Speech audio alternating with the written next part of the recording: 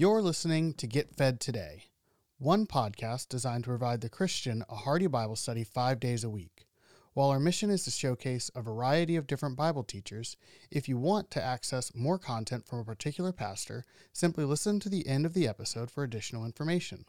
On behalf of the entire team at Get Fed Today, it is our prayer that today's episode encourages your growth in the grace and knowledge of our Lord Jesus Christ.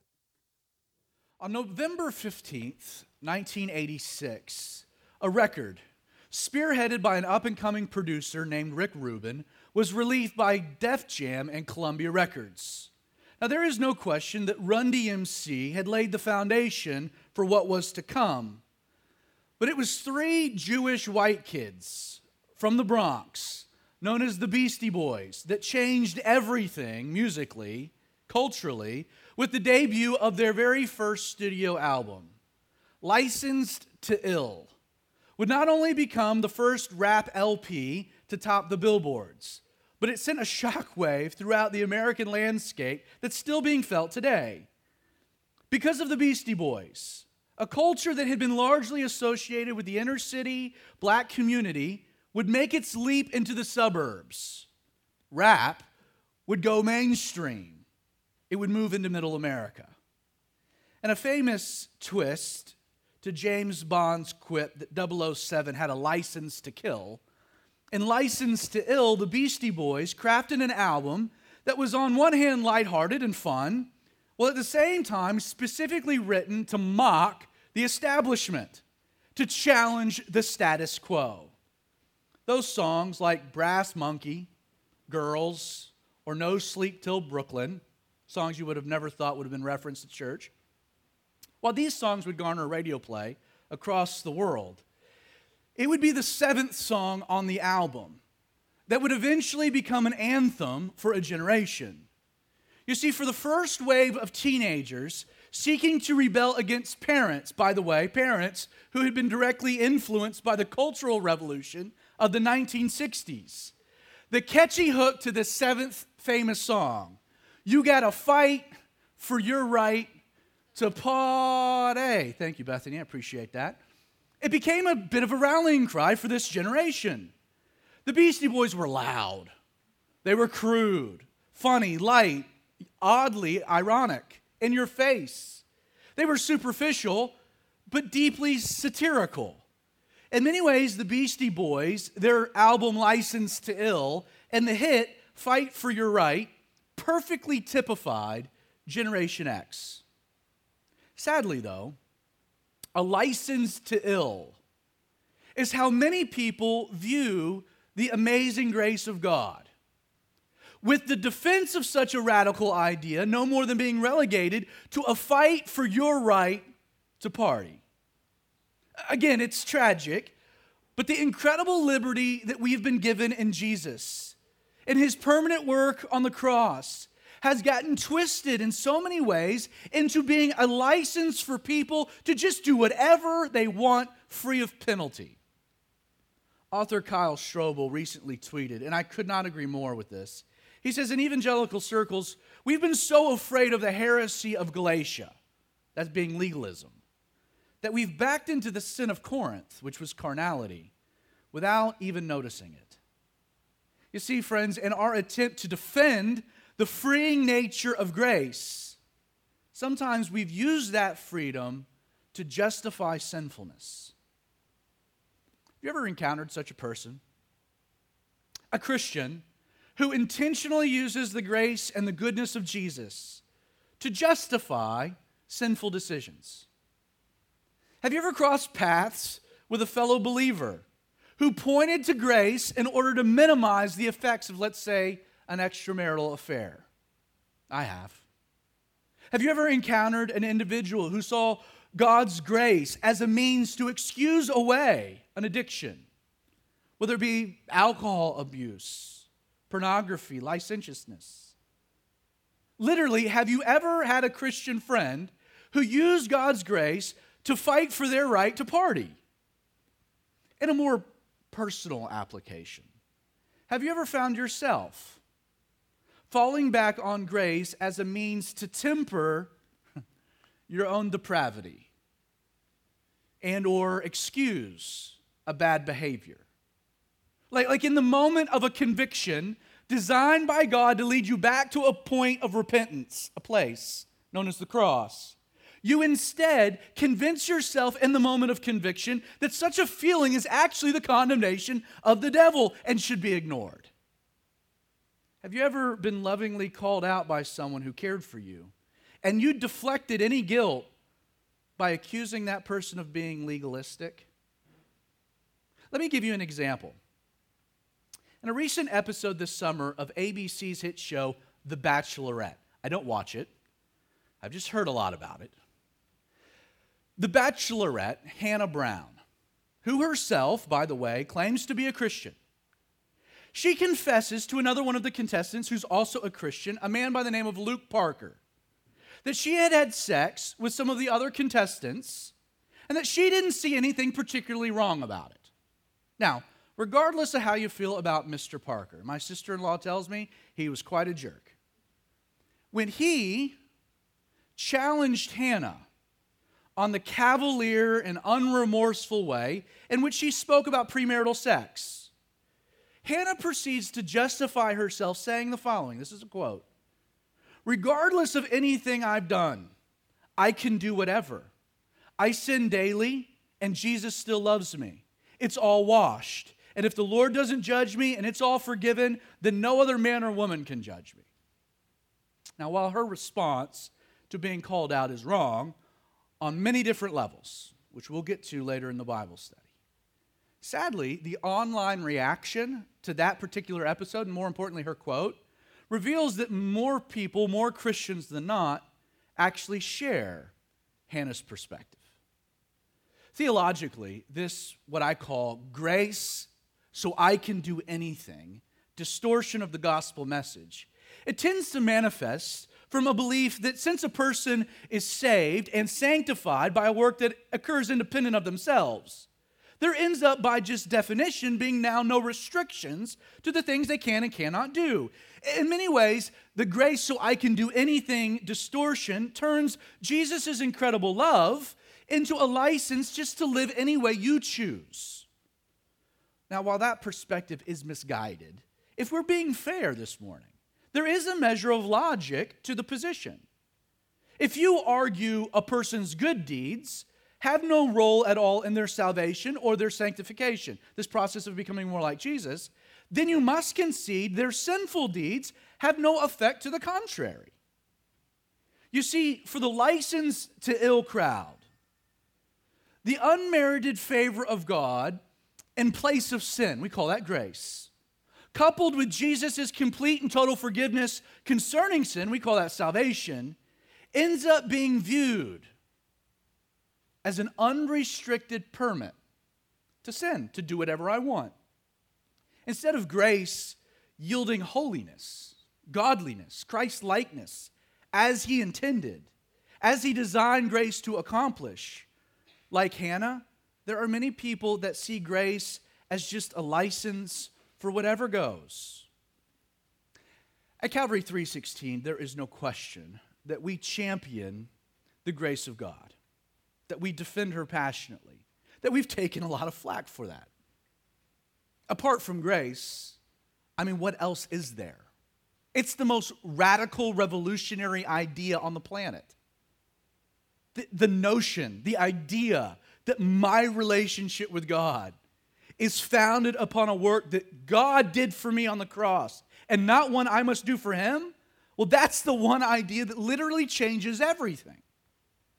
Which is why it's worth a passionate defense from those who would legalistically try to distort it by adding additional things to do, grace and do these things, or adding things to refrain from doing, grace but don't do these things. And yet, heaven forbid, friends, that we bastardize a defense of grace as being nothing more than a fight for our right to party. The grace so I can do anything perspective, it makes a mockery of the cross. And ultimately it distorts the power and the transformation that God's grace affords. You see, Calvary 3:16, we're not a grace place because we want to drink. That's not why we're a grace place. We don't defend grace because, well, most of us like watching Game of Thrones. You see, grace, friend, it's really not about your rights at all. We defend grace not for the behaviors it allows, but for how grace fundamentally transforms our behaviors. I'll repeat that line because it's important. We defend grace not for the behaviors it allows, but for how grace fundamentally transforms our behaviors. This morning, I want to unpack how viewing God's grace as a license to ill completely misses the point. And here's why. It doesn't factor in what grace intends to accomplish. Now, to set the stage for this, I need to take you back to the beginning. Literally in the beginning, the very beginning. See, back in Eden, God gave Adam a garden. He gave him a garden to enjoy, with a babe to enjoy it with. They could have fun with everything except for one piece of fruit that hung on the tree of the knowledge of good and evil. That one thing they were not supposed to have anything to do with. In Genesis 2, verse 15 through 17, we're told that the Lord took man, put him in the Garden of Eden to tend, to keep it. The Lord commanded man, saying, of every tree of the garden you may freely eat. Freedom, freedom. But of the tree of the knowledge of good and evil you shall not eat, for in the day you eat of it, you shall surely die. Now, as the story goes, it doesn't take long for Adam and his wife, Eve, to disobey God and reap the consequences that God had been very clear about from the beginning. From man's rebellion, from the fall, this cancer of sin, it rooted itself into the creation of God, meaning nothing would ever operate again according to that original design. Three things immediately resulted. First, humanity was instantly separated from God. As a swift consequence of sin, Adam and Eve, what do? They run and they hide themselves from God. Before then, God ultimately expels them from the garden. Because human rebellion demanded God's wrath. Not only had God told them, the day you eat of it, you shall surely die, but Romans 6:23 affirms the wages of sin is what? It's death. Because of sin, man would be separated from the holy presence of God. To enter into the holy presence of God in such a sinful state would have resulted in certain immediate death. So the first thing we see because of sin is man is separated from God. Secondly, humanity then finds itself in perpetual conflict with one another.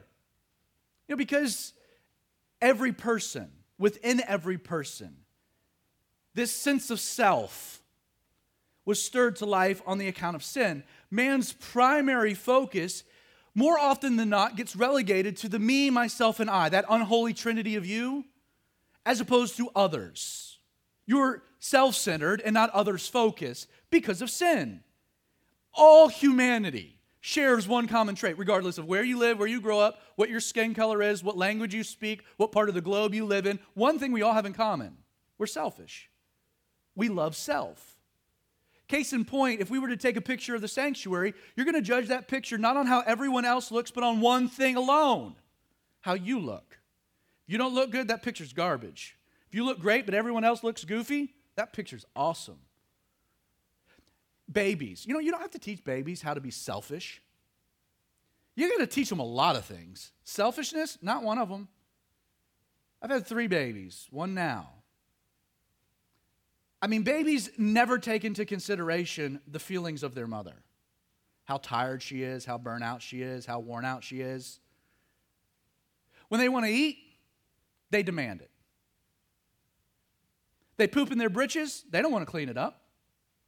They demand you clean it up. No consideration for mom. They want to sleep, they let you know it.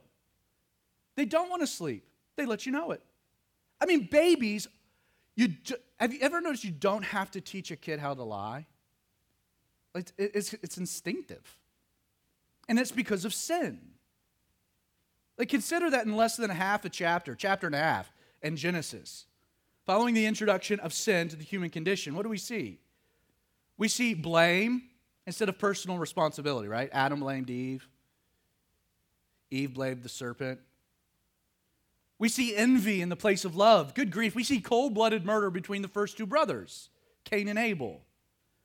Because of this sin nature within man, the awakening of self, humanity has never gotten along. Thirdly, and finally, because of sin, all creation ceased operating as it was originally designed, most notably you and me, man. Not only would creation rebel against the dominion of man charged with her care and stewardship.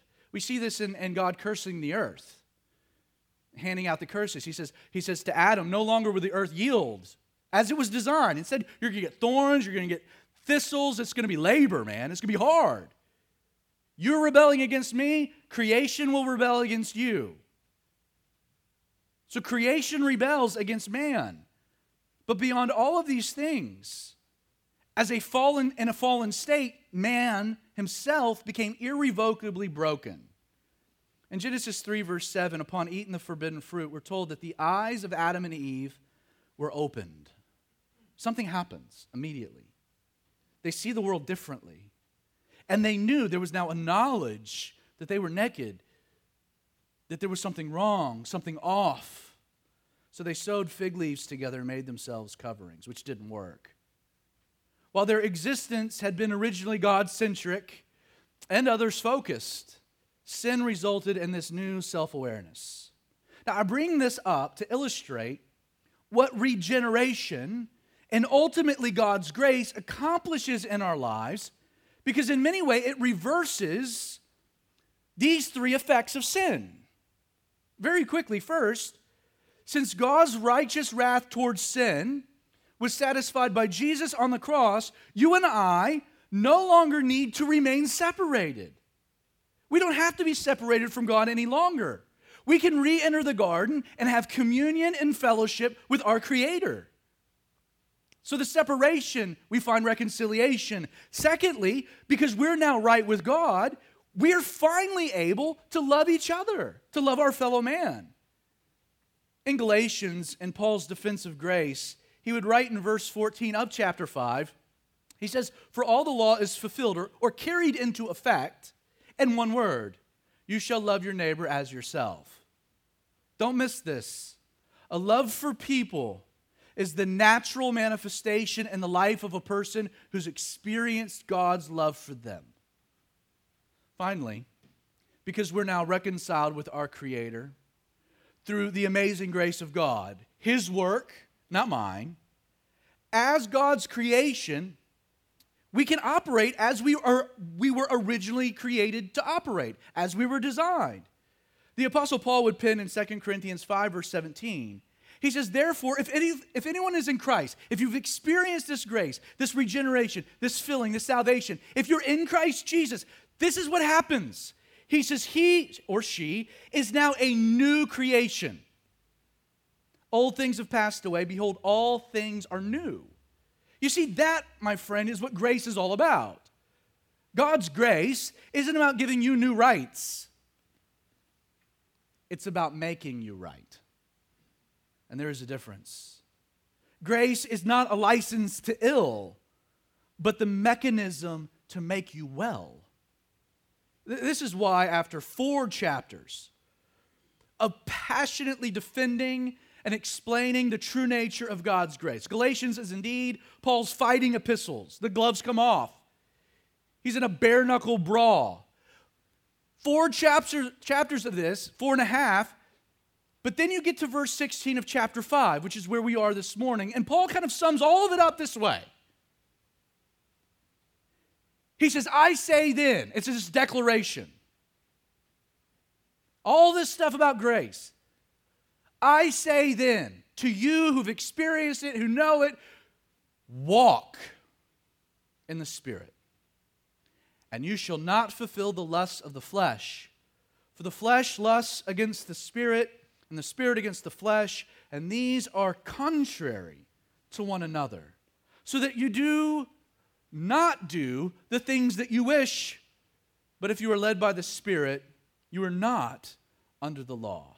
Again, the purpose of grace, and don't miss it, according to Paul here, the whole point of it isn't to free you to pursue the lusts of the flesh or to do the things that you wish to do. The purpose of grace instead is to enable you finally to walk in the Spirit of God. Now, to grasp what grace yields and why this license to ill perspective is so off, it's important we first define what Paul is referring to in this passage when he mentions the flesh. For starters, I think it's safe to say we all know what Paul's referencing from kind of an experiential level. That tension in you, the war that rages between the flesh and the spirit, we all sense it as Christians, right? I want to do these things, I don't want to do these things, but man, it's really hard. The things I want to do, man, I struggle to do. The things I don't want to do, man, I do those things, right? This tension. I want to follow Jesus, but man, there's this pull, this war, this battle. We understand it. There's a magnetic pull to do things I don't want to do. But what becomes problematic when we discuss this conflict is the quantifying of the two things that are actually in conflict.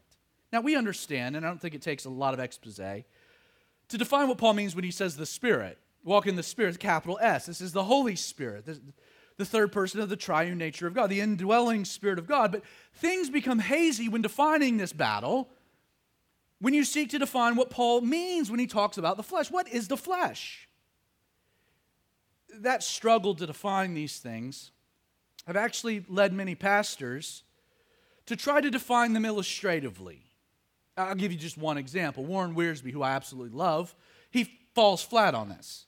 Because he'll set up this perspective, this fight, the flesh and the spirit. He'll say, there's this white dog, the spirit, and then there's the black dog, the flesh. And these two dogs, well, they're always fighting. And whatever dog you feed more of, gets stronger. If you deprive the other, it gets weaker. And that's how this battle, how we gain victory, feeding and withholding, it's very legalistic and it's flat out wrong. Regrettably, even more pastors make the mistake in trying to define this by regurgitating unhelpful platitudes. Things like the flesh being that fallen nature within. No, it's not. The Bible doesn't say that. Or how about this one? The flesh is the traitor inside all of us. What does that mean? Here's the problem with illustrations and anecdotes and why they often lend to more confusion than clarity. If, as the Bible says, the old man has been reckoned dead, is no longer alive, then how can something that's dead wage a war with the Holy Spirit with so much veracity? It's not a white dog and a black dog. The black dog is dead, so how is it fighting? Since there is this obvious tension, we struggle trying to understand, well, what, Paul says, I have been crucified with Christ. It's no longer I who live, it's Christ, right? So, but what in me has been crucified? Like what's been nailed to Christ? What's dead? In order to define the flesh, and again, this is all going to a point, but it's important you understand these ideas. To know what the flesh is, it's important to know what you are, like to define you. The Bible presents the fullness of humanity, fullness of an individual, as being a trichotomy or a triune nature. Unlike all the other aspects of creation, it was man that was created in the image and likeness of God, according to Genesis. Meaning that as God exists in a triune nature, Father, Son, and Holy Spirit, you also exist in three distinct parts. You have a physical body, an immaterial soul, and a spirit. Let me give you just a biblical example of this. In 1 Thessalonians 5, verse 23, the Apostle Paul writes the following. He says, "May the God of peace himself sanctify you completely."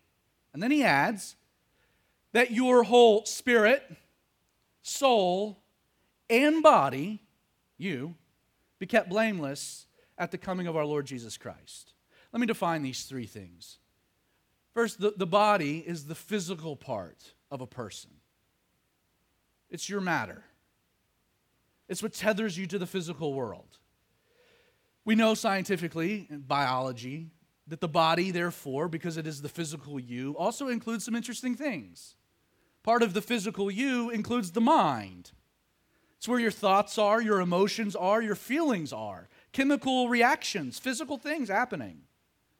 This would also include your genetic traits, your DNA, including those tendencies that come from them. Your personality is part of your physical nature. Sometimes given to you by parents. And you see it often, right? When you act like them. Why am I acting like my dad? Well, half of you is him. Genetically, it's a material. It includes your habits, your predispositions. So the body's the physical you. The soul, in direct contrast to that, is the non-material essence of a person's being. It's the non-material. In many ways, the soul is the real you. And therefore, because it's not material, it continues after the material dies. Once the physical person passes away, you haven't died. Why? Because you are more than flesh and blood. Within the soul dwells your consciousness, your will. It's where decisions are made. Paul cautions Timothy. He writes 1 Timothy 4, verses 1 and 2. And he says something interesting. He says, "Now the Spirit expressly says in latter times, some will depart from the faith, giving heed to deceiving spirits and doctrines of demons, speaking lies and hypocrisy." This is what's interesting. He says, having their own conscience seared with a hot iron. We know that the soul, it's impressionable. Lastly, the Spirit is the part of a person that provides life to both the body and the soul. In regards to the soul, the Spirit tethers you to God. As it pertains to the body, the Spirit includes the seat of your desires, your nature, or what is referred to kind of in an allegorical sense, the heart, your heart. We'll see this, Leviticus 17, verse 11, we're told, for the life of the flesh is in the blood. Because everyone is born with a fallen nature. Well, what that means is that we've received life through the human spirit provided to us by Adam. Because of this, we all immediately experience the results of sin in our mortal bodies, the physical effects of sin leading to death. Because you've been given this fallen nature, your body's going to die. It's corrupted. We all experience the results of sin in our mortal bodies, but we also experience it in our souls. Our bodies will die a physical death, but our souls, because of the Spirit we've been given from Adam, it will also die an eternal death because of the separation from God. It's why you find in passages like Ephesians 2, verse 1, or Colossians 2:13, that describes you and I in a particular state as being dead in our trespasses and our sins. And yet, what's glorious about the gospel is that when you accept Jesus as your Savior, an amazing, supernatural, spiritual work occurs in your life. What is described as the old man, or this spirit of sin given to you by Adam, it ends up getting replaced with what the Bible says is a new man, the Holy Spirit given to you by Jesus. So what was given to you by Adam gets replaced by something given to you by Jesus. The spirit of death gets replaced with the spirit of life. That's why you become alive spiritually. Literally, we call this being born again. That's why we use this phrase. You know, when we ask someone, we encourage a sinner, ask Jesus to come into your heart. This is what we're trying to get at. Practically, we're encouraging an individual to ask Jesus to replace their sinful nature, which is dead, this dead spirit, with a righteous one, the living Holy Spirit. That's when regeneration, rebirth, when God takes what was dead and replaces it with His Spirit, which is very much alive. And this idea, by the way, is reinforced all throughout Scripture. Let me just give you, because it's foundational, a couple of examples. In Ezekiel 36, verse 26, God said, "I will give you a new heart and put" what? "A new spirit within you." In Romans 8:2, Paul declares, "The Spirit of life in Jesus has made me free from the law of sin and death." In his earlier letter to the Ephesians, chapter 2, verses 4 and 5, Paul writes, "God, who is rich in mercy, because of His great love with which He loved us, even when we were dead in our trespasses, has made us alive together with Christ."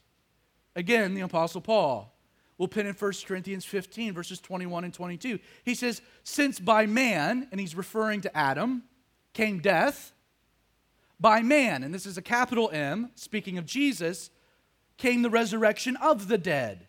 For as in Adam all die, even so in Christ all shall be made alive. You see how this starts to tie together? When this supernatural work of God manifests because of God's grace, not something you do, but something you receive that He did. Grace being extended, two things result. First, immediately, your soul, the real you that's been separated from God since birth because of the fallen nature imparted to you by Adam, the soul, it gets reconciled with God, reconnected to God through Jesus for one reason, because God comes and dwells in you, the Holy Spirit.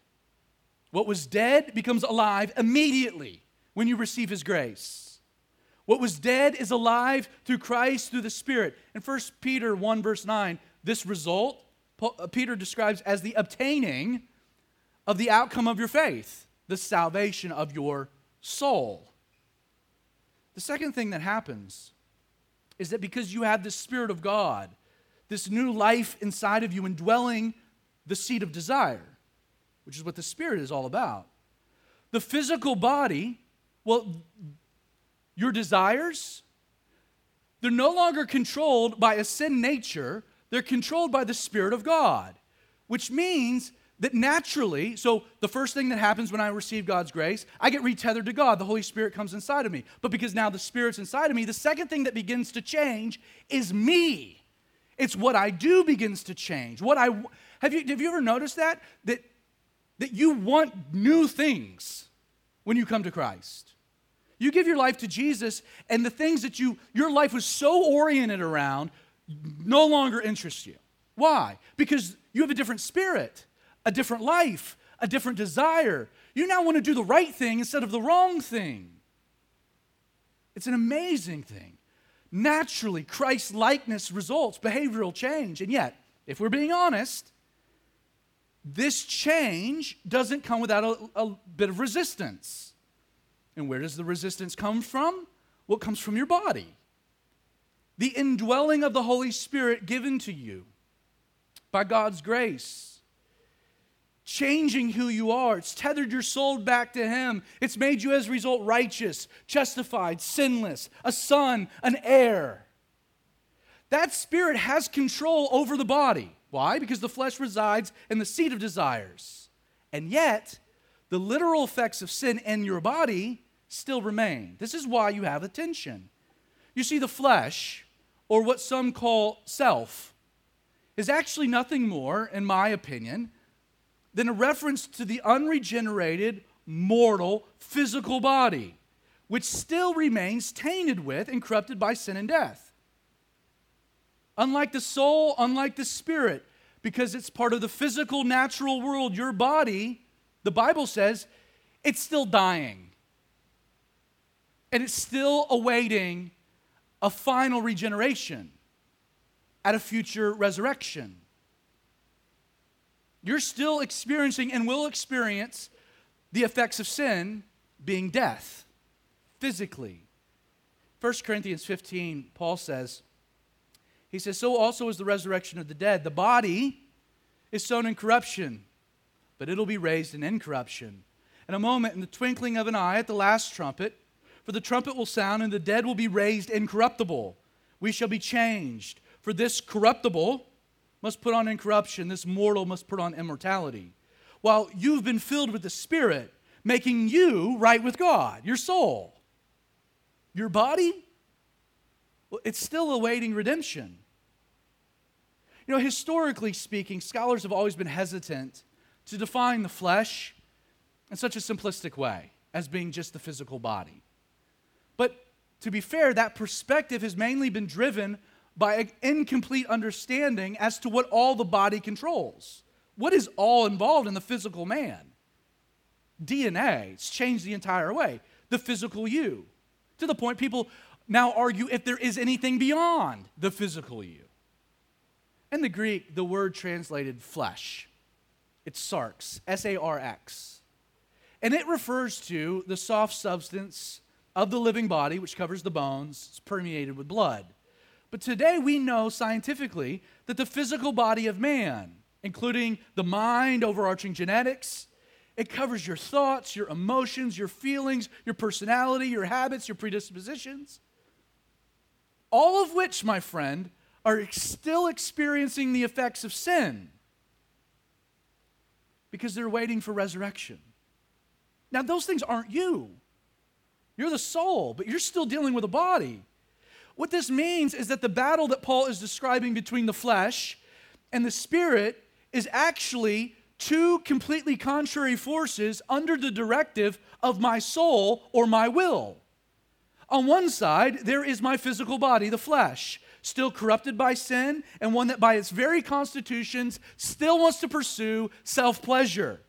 But on the other hand, there is now the supernatural, the Holy Spirit residing in my desires, wanting and seeking and pursuing to use my body as an instrument of righteousness. So the Spirit wants to use my body as an instrument of righteousness, and my body's like, no, I want to do what I want. And you have this tension. In Romans 6, verse 13, Paul builds on the idea. He says, and do not present your members. He's literally talking about your literal body. Do not present your members as instruments of unrighteousness, but present yourselves to God as being alive from the dead and your members as instruments of righteousness to God. Who's doing the presenting? You, the soul. You have to make a choice. You know, ultimately, the battle that we all experience as Christians rests in a decision of our will. And I think we know that, right? You can either choose to surrender control of your body to the influence of the Holy Spirit so that you can now live consistent with that new nature you've been given by God's grace, or you can choose to allow the physical body to function as it naturally will, corrupted by sin, because your body's really good at sinning. Now, what makes this experience different than the one that we had before regeneration? So why the change? Why the tension, right? Well, keep in mind that before you came to Jesus, before you experienced His grace, the body of sin and the spirit of sin that you got from Adam, well, they work together. The old man and your body, man, they worked in harmony, which explains why you did not have any struggle sinning. You might not have been good at a lot, but man, you're a real good sinner. And yet now that the old man is out of the picture being crucified with Jesus, now that he's been replaced by a new man, providing you a new nature, the indwelling spirit, there is a conflict. The tension occurs following regeneration because our flesh, corrupted by sin, is under the control of the Spirit. Our bodies are no longer free to operate as they naturally would, or they shouldn't be, because our desires are not driven by the old man, but by the new. We have a new master, meaning the flesh, corrupted by sin, it's in constant tension with a spirit desiring righteousness.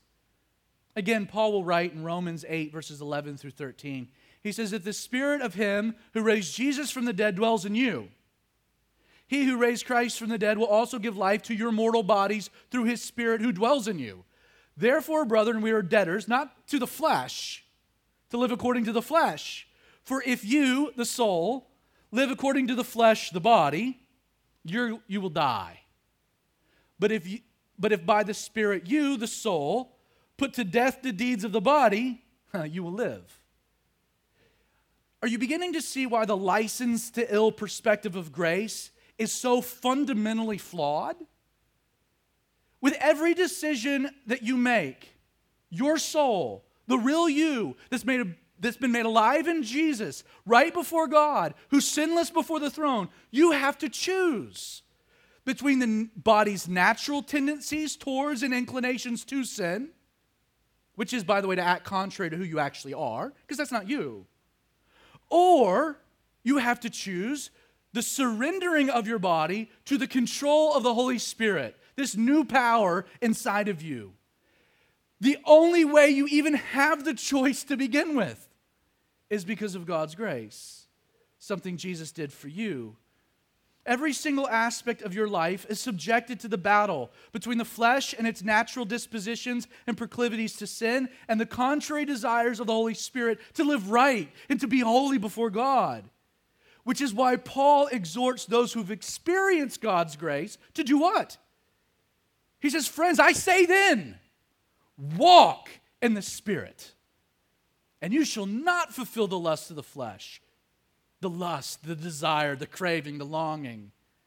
That word walk, it literally means, think of it this way, as to live in. Live in the Spirit. It describes someone who's reconstituted their life. They're choosing a new way to live. You see, by exhorting us to walk in the Spirit, Paul's not talking about a one-time decision, but a new way of operating. Understand, even after being filled with the Holy Spirit, your flesh will seek self-satisfaction. Your flesh still desires what is carnal. And yet it's important you know the remedy for overcoming those tendencies, those desires of the flesh. Well, it's simple. Choose, my friend, to walk in the Spirit. The soul, make a choice to walk in the Spirit. Knowing that you are more than flesh and blood, you're a righteous child. If you don't want to fulfill the lusts of the flesh, well, make the daily choice to walk in the Spirit. I hope you can see why Hannah Brown's statement that regardless of anything she's done, she can do whatever, sin daily and Jesus still loves her, why that's so warped. Yes, it's true. She has been washed. And that it's all forgiven. I'd even agree that Jesus still loves her. And yet, when a person truly experiences God's grace and God's love, they'll never have a cavalier attitude towards what's sinful. Instead, they will have a deep humility, knowing that the grace I've been given and the love of God I've received, yes, it's free for me. All I have to do is receive it. But it cost Jesus everything. It cost Jesus everything. See, Jesus didn't die on the cross to forgive Hannah of sin and liberate her from the debt of death so that she could turn around and sex it up with a guy in a windmill free of guilt. That ain't why Jesus died on the cross. So you can get some hanky-panky on a TV show. That's not why you've been saved and liberated. Using grace as an excuse to engage in the very sin that Jesus died to free you from, it's insulting. His work on the cross intends to fill us with His Spirit. Why? So that we can resist the lust of the flesh, not succumb to it. Back to the Beastie Boys. What so many people don't know about their debut album was that in a twist of genius, the cover to License to Ill, specifically imagined by Rick Rubin, designed by Steve Byram, rendered by David Gamble, it was imagined to exemplify the perspective of many disenfranchised youth in the late 80s and to illustrate where they saw society heading. On the front cover of License to Ill, you had a depiction of the legendary Boeing 720 that was known as the Starship, famously used by Led Zeppelin as their primary mode of transportation during their 1973 and 1975 North American tours. One commentator described the Starship as a flying grotto. You can imagine Zeppelin in the 70s. The airplane had a fully stocked bar, multiple televisions, revolving armchairs, low couches, and of course, private rooms, which were complete with fur bedspreads and showers, even fireplaces. The Starship had become a symbol of the rock star lifestyle of excess and depravity. What's interesting about the front cover was that it intentionally was designed to only present half of the image. What at first seemed like an ode to ultimate freedom, the Starship, an airplane flying high, Well, it instantly turns dark when you open up the cover to see that this plane had actually crashed into the side of a mountain. That's the inside of the cover. Now, when you consider how many famous bands had tragically died in plane crashes during the 60s and 70s, Lynyrd Skynyrd as one example, the idea what's being depicted, well, the irony wasn't lost on anyone. Not only did the artwork to License to Ill reinforce this right to party depicted by the starship, but in a twist, the cover was also honest as to where that right would ultimately lead. Culture may have been flying high, but there was an understanding that a crash and a burn was coming. Aside from this, the image of the plane crash highlighting this growing anxiety of the culture, what they were experiencing in the late 80s, the graphic also creatively illustrated kind of the nihilistic attitude that many had towards prospects. If you turn the artwork to its side, the image of the crashed plane was designed to depict a smoldering joint. Here's the point.